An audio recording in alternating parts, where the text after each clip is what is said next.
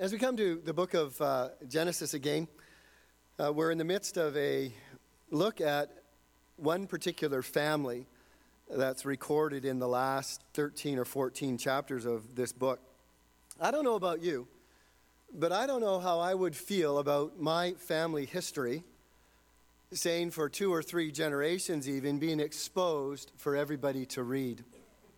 I don't know if I would be happy, and in fact, I probably don't even know all of the skeletons that are in the closets of my family, my immediate family, let alone my uncles and my aunts, my grandfather and my great-grandfather. And I don't know how impressed I would be if the worst aspects of those relationships were revealed for everybody to read. This is how I feel as we work our way through this particular portion of Scripture. I don't really want to touch it, but yet there's something about this section of Scripture that I'm thankful for.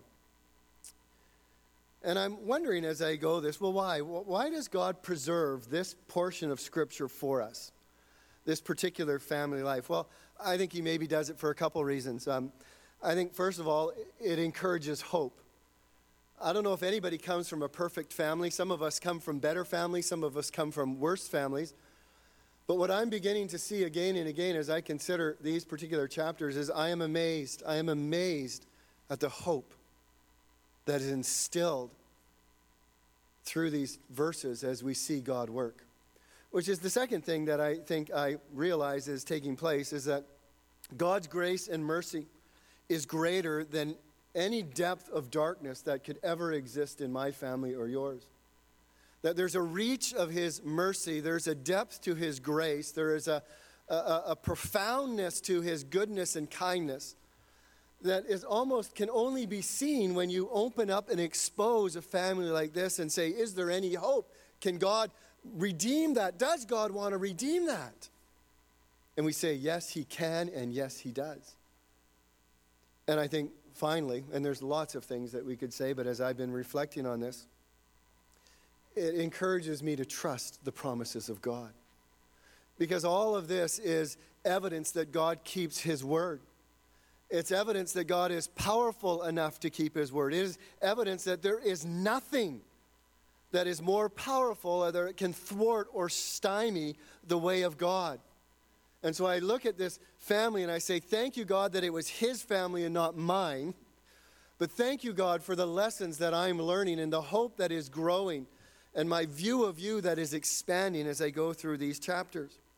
If you're just visiting with us or you're just dropping in, this is about the 4th week or the 5th week in a series on the life of Joseph, which is actually part of the life of Jacob. In fact, this is a series of stories about the family of Jacob and how God is working out his purposes in them. And there's 2 individuals in the life of Jacob that are been highlighted for us. The first one we looked at last week, which is one of the hardest scriptures to deal with, Genesis 38. But in that, we looked at the life of Judah and how Judah walked away from God. He walked away from his family and he left for Canaan. And for 22 years, how he wandered. And yet over those 22 years, God had his hand upon his life, and God drew him out of his lostness, brought him back to his family, and set him on a course that would find him being in the bloodline of Christ. Well, now we settle into the story of Joseph. And for the next number of verses, from actually Genesis 39:1, which we'll read today, all the way to Genesis 41:57, we have the same 22-year period recorded.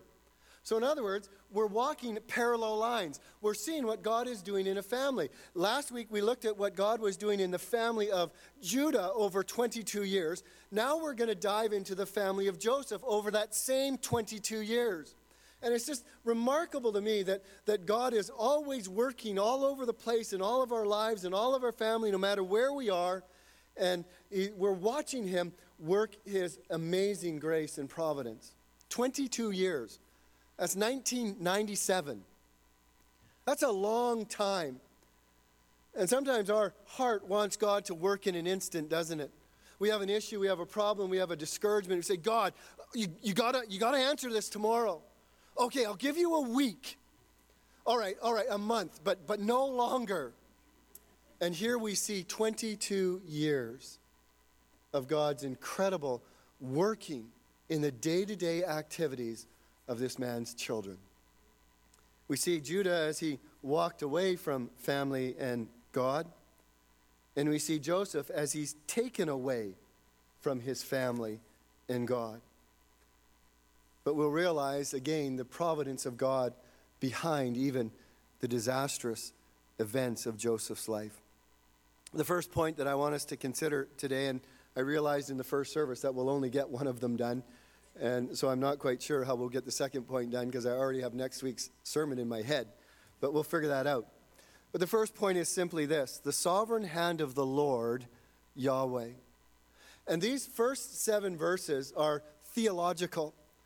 They are really important verses because these 7 verses give us a spiritual framework for how we walk in the phenomenological side of our life, or in the experience, or the things that we face, the things that interact in our physical life. And so as we walk in this world, as all of us do, how do we make sense of that world? Well, one of the ways is this song that we've been singing, "Whate'er thy hand ordains is right."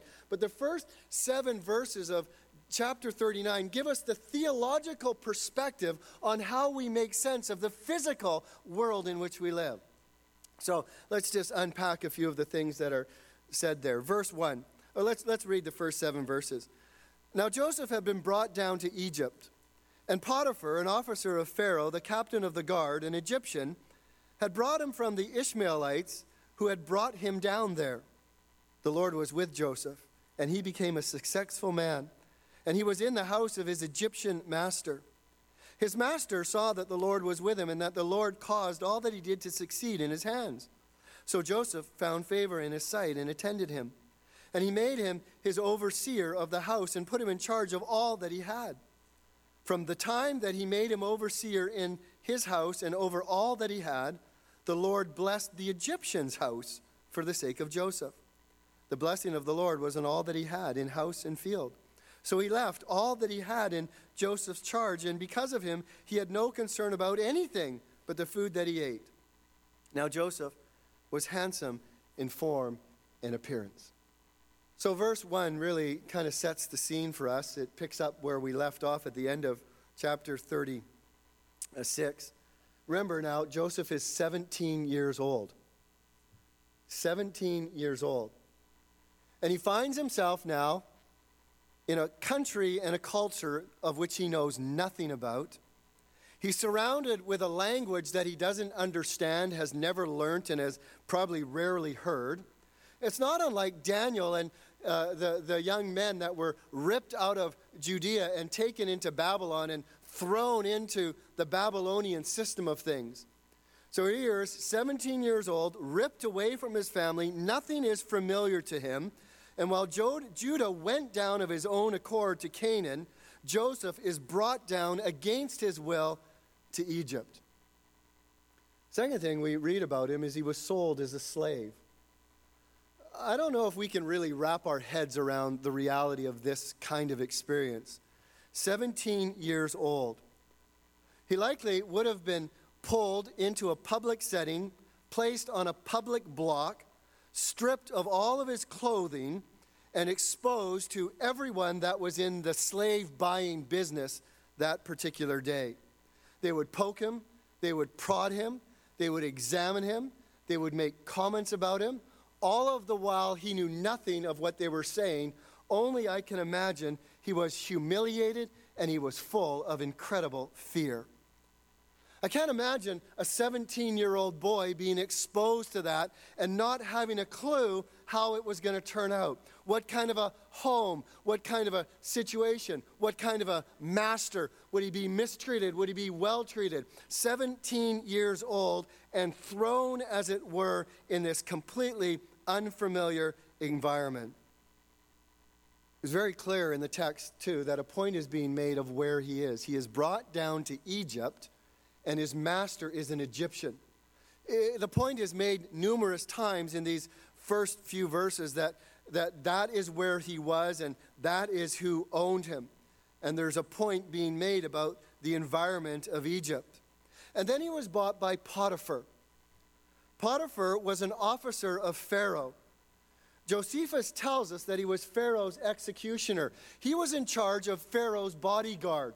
He was the man that if Pharaoh had trouble, he would send Potiphar and his group to deal with. They were the most well-trained, they were the most vicious, they were the most uncaring, they were the most able to dispatch with people in an instant kind of people. This was Potiphar, top of the military guard, top in Pharaoh's home, and this was the man who had bought Joseph. So that's the setting. Joseph, sold, bought. And now we begin to get a little bit of a description. This incredible theological grid through which we understand our life. And God's work in Joseph's life over the next 22 years. We'll find out he's a personal God, that he's a powerful God, that he's a God who is able to provide, that he's a God who is able to place, he's a God who is able to protect. The first thing that we read right away is that the Lord was with him. Sometimes we just need to stop and think about phrases and words. The word Lord is Yahweh. Yahweh is the personal name of God. It reminds us that God is a relational God, that God enters into covenant relationship with those who put their trust in him through Jesus Christ. It's a name that is used throughout the Old Testament when God is personally involved in the lives of his people. And it's used 5 times in these verses. There's an emphasis that the reader is wanting us to understand that God is a personal God, that we can be in a relationship personally with God, and that it is a name that people outside of the relationship can't relate or associate with God. It's like probably many of us here have names that only our family uses. They're personal names. They're relational names. Your business associates don't know it. Your schoolmates don't know it. It's just a name that sort of reminds you that you have a personal connection with a few people that are intimately surrounded in your life. The only other place that this name Yahweh is used in the Jacob account is in verse 21 and verse 23, which again says, and Yahweh was with Joseph when he was thrown into prison. And then in chapter 49, verse 18. On the other hand, we see woven through the first 6 verses, the name Joseph used 6 times. I think for me, what it is implying and what it is encouraging us is there is this personal relationship that Joseph experienced with Yahweh. It's an incredible gift that God has made for those that he created that rebelled against him. That you and I, through his son Jesus Christ, can enter into a personal relationship with the God of this universe. That's a point that is being made here. The second thing that it says about in this situation, it says the Lord was with him. Yahweh was with him. That's what the text wants us to remember. And in fact, I think this is one of the overarching themes that we are meant to remember about the story of Joseph. Because Stephen, when he recounts this story in Acts chapter 7, as he's just about to be stoned because of his faith in Christ and his commitment to God, he writes this, he says this, the patriarchs, jealous of Joseph, sold him into Egypt, but God was with him. It's the theme that we found that characterizes the relationship that Yahweh had with Abraham, Isaac, and Jacob. In Genesis 26:3, sojourn in this land, God says, and I will be with you, and I will bless you. Genesis 28:15, behold, I am with you, and will keep you wherever you go, and will bring you back to this land, for I will not leave you until I have done what I have promised you. Genesis 31:3, then the Lord said to Jacob, return to the land of your fathers and to your kindred, and I will be with you. This is the promise of God, not only to Joseph and to the patriarchs, but it is the promise of God to all of us who are in relationship with him. Do you know that? God will never leave you. God will never forsake you. Wherever you go, God goes. If you walk into prosperity, God is with you. If you walk into adversity, God is with you. If you go off somewhere by yourself, God is with you. If you are in a crowd, God is with you. God will never leave you or forsake you. This is the incredible promise and reality of a relationship with the living God. The Lord was with him. And then it goes on and it says, the Lord Yahweh was with him, and he became a successful man. Remember, this is the big theological picture that we're painting. He became a successful man even in the house of his Egyptian master. I want you to think about stuff today, and I'm going to send you home to wrestle with a bunch of stuff that I'm still wrestling with. The first is simply along this line. It's a question. Can we extrapolate from this that Joseph became a successful man, that we can extrapolate this to all people throughout the world without exception? In other words, the only reason that anybody does anything and sees in this world is because God is with them. Can you become successful apart from the Lord? We really need to think this through, loved ones. Because evidently there are a great many people who don't believe this to be true. They attribute their success to their hard work, to their good education, to their ability to make great decisions because they have such an analytical mind, to their moral goodness and kindness, to their family upbringing, to karma. I don't know who she is, but such thinking doesn't square with the testimony of Scripture or the God of providence. You only need to just scratch the surface of Scripture and begin to find out that the Bible reveals a whole different way of looking at success in life. For instance, with Job. Remember how Job was incredibly wealthy beyond all imagination. It's described. And then within a few short minutes, he lost everything. And as he's before the Lord worshiping, he acknowledges the Lord gives and the Lord takes away. He acknowledged that everything that he had was from the hand of God and that everything that he lost was because of the hand of God. Or Hannah, who prays after she had just found out that, or she had been able to have a child. She says, "The Lord makes poor and makes rich. He brings low and he exalts." Do you believe that? And then Moses, who reminds the people as they come out of the desert and they're about to enter into a land and they're going to inherit vineyards that they haven't planted, and they're going to move into houses that they didn't build, and there's this great danger that all of a sudden they would pat themselves on the back and say, "Wow, I'm a pretty good guy because look at what I've got."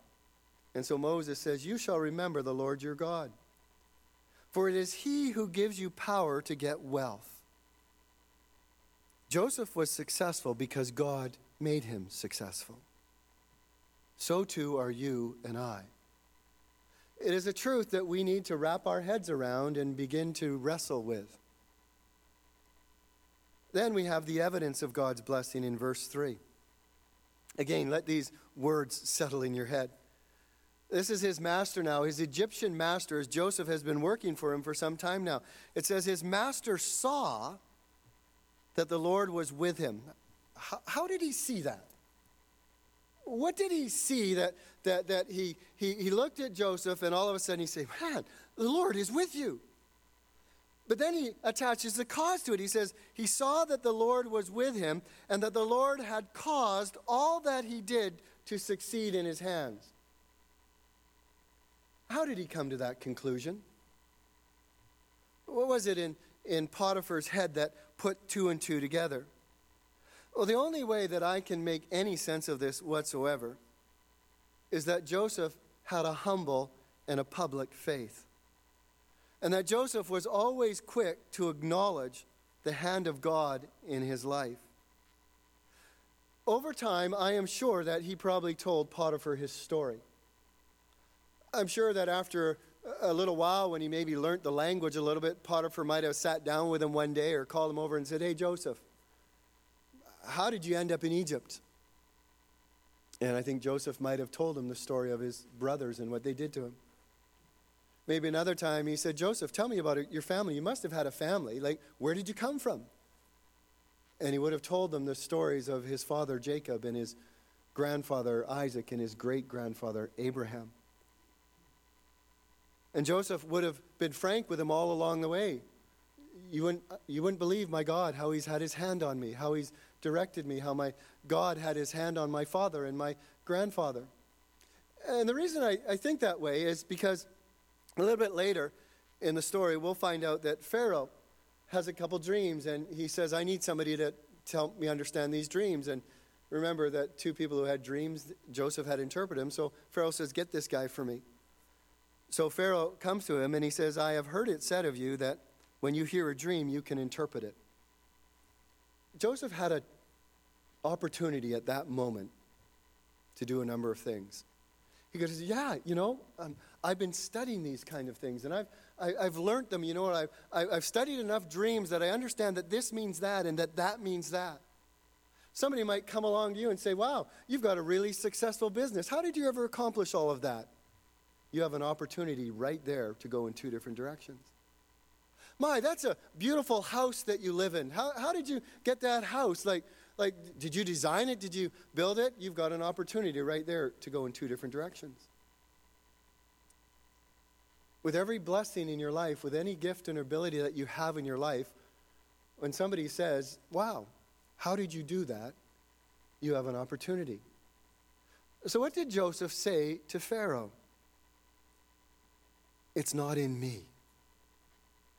But God will give you a favorable answer.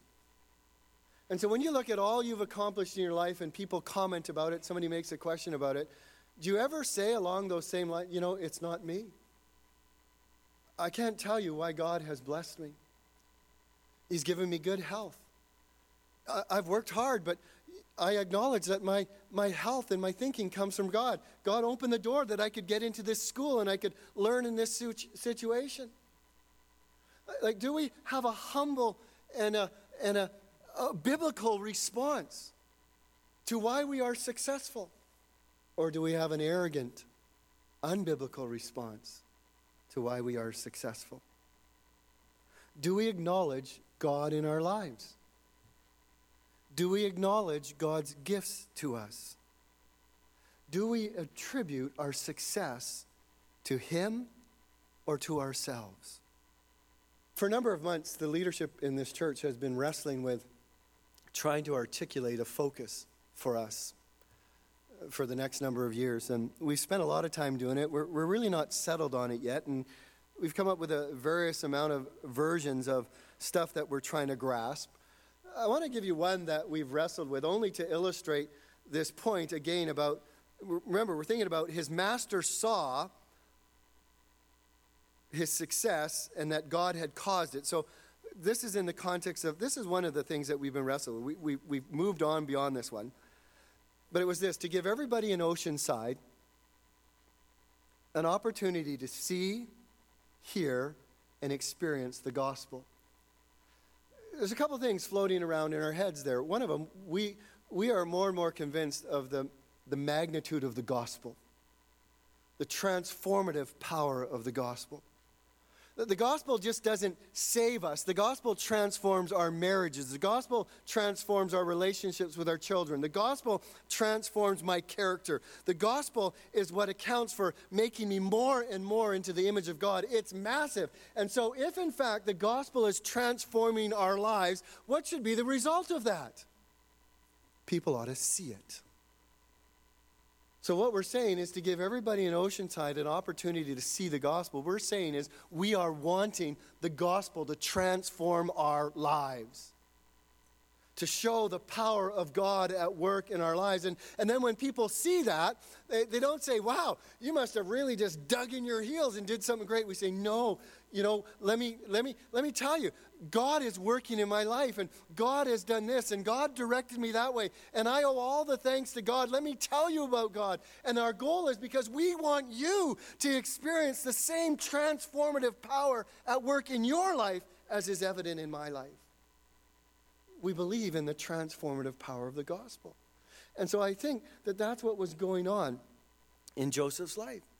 His relationship with God, it was uncontainable, and he was not ashamed of it. He was not embarrassed by it. He was willing to give all the credit to God for everything that God was doing in his life. And so there was evident blessing in his life, and Potiphar made the connection between what he saw and who had caused what he's seen in Joseph's life. The third is just the extent of God's influence, or the fourth is the extent of God's influence. There are so many words and phrases repeated in these first 6 or 7 verses that we can just so quickly read over. One of them is the little Hebrew word kol. It's a word that is variously translated everything, most often all, and you find it at least 5 times in these verses. God caused all that he did to succeed. Not just a little bit of, it wasn't a bit of Joseph, a little bit of Joseph, and a little bit of, it was God that caused it all. And then another, Potiphar put him in charge of all that he had. And the blessing of the Lord was on all that Potiphar had, in both his field and his house. Everything, all of it, was God. And do you see what's also going on here? I don't know if we make this connection. And if you're not a follower of God today, you need to hear this. Because the truth that applied to Joseph and the Hebrews applies to the Egyptians and everyone who is outside of a personal relationship with God. God does not only cause his own people to succeed, God causes everyone to succeed. And so whether you follow God or you don't, your success is attributed because of the grace of God in your life. We call that the common grace of God. So when we face droughts, we faced one a little bit last year. At least I didn't see that. I don't think it just rained on the gardens of Christians. It rained on the gardens of everyone. The same principles that apply to God's wonderful provision and prosperity to those who have a relationship with him apply to everyone. And it's a dangerous thing. Just read about Nebuchadnezzar. It's a dangerous thing to take credit for God's work in your life. And so this is a text which says, the blessing of God that falls on both Hebrews and Egyptians rests on all people, regardless of their relationship with God. One more thing to note. It says, the Lord blessed the Egyptian's house for the sake of Joseph. See, God is really making a point here.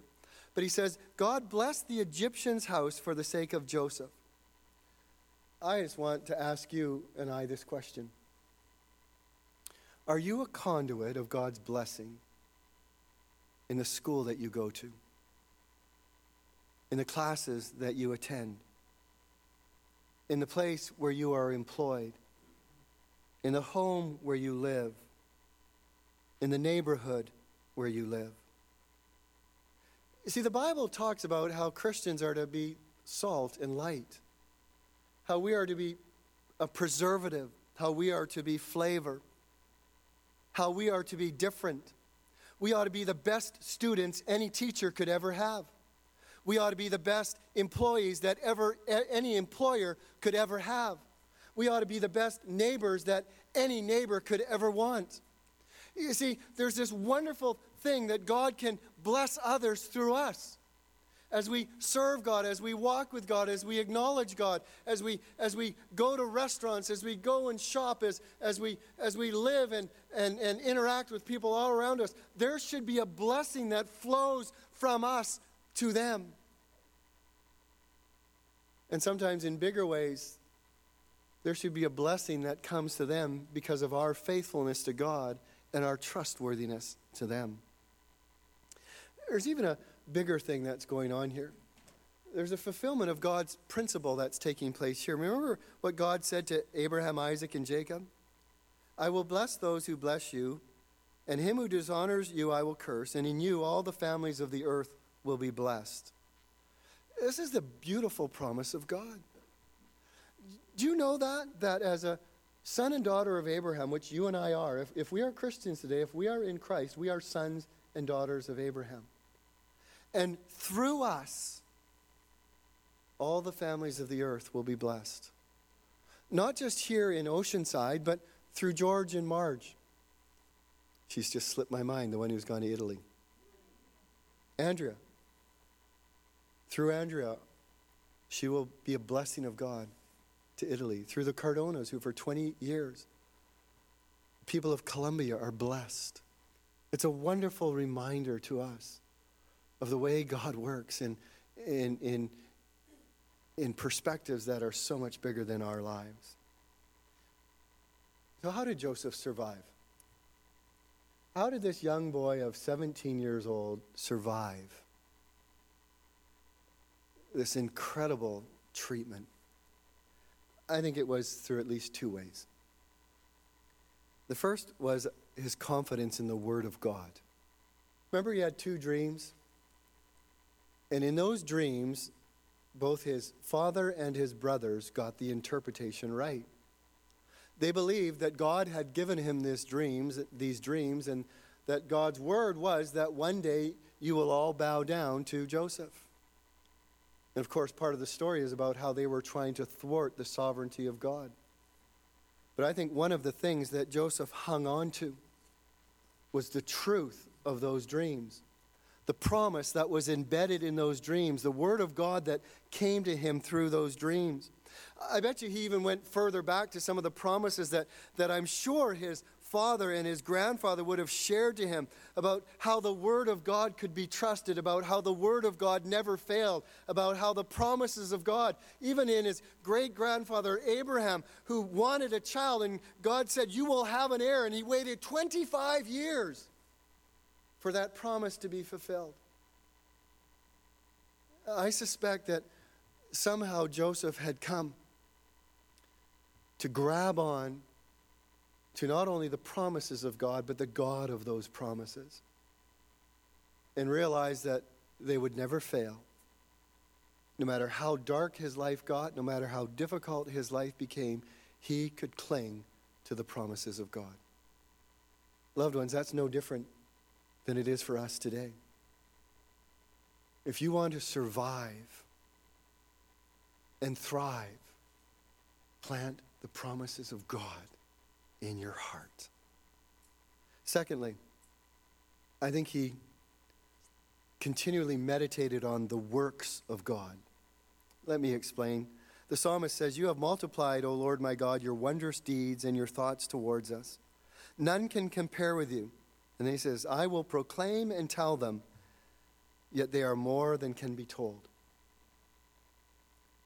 So I think it was the stories that his father and his uncles and his grandfather and his great-grandfather had told him.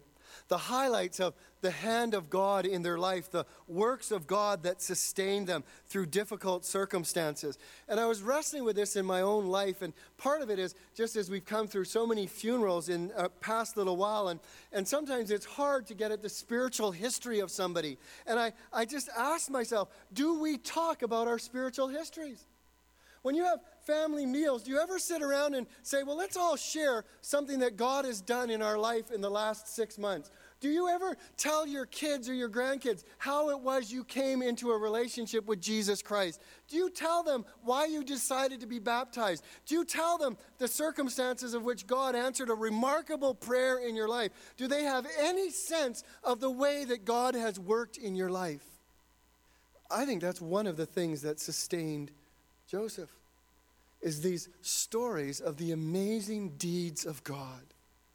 And they bolstered him when he was in the darkest places on that pedestal and being bought by human beings, when he was in that prison, that what was going through his head was, God, you are powerful. God, you are mighty. God, you have done this. God, you did that. God, you can do it again. I trust you. Another one says, he established a testimony in Jacob and appointed a law in Israel, which he commanded our fathers to teach their children, that the next generation might know them, the children yet unborn, and arise and tell them to their children, so that they should set their hope in God and not forget the works of God. Hi. But loved ones, I think that's what sustained him. Oh, there's probably more. But is your heart full of the promises of God? And are your memory banks bursting with the wondrous deeds of God that have been shared with you from your family or from your friends that remind you that God is able to keep you in dark times? Father, we thank you for your word. I thank you for this section in Joseph's life where we get a glimpse of the theology, the theological truth that sustained him.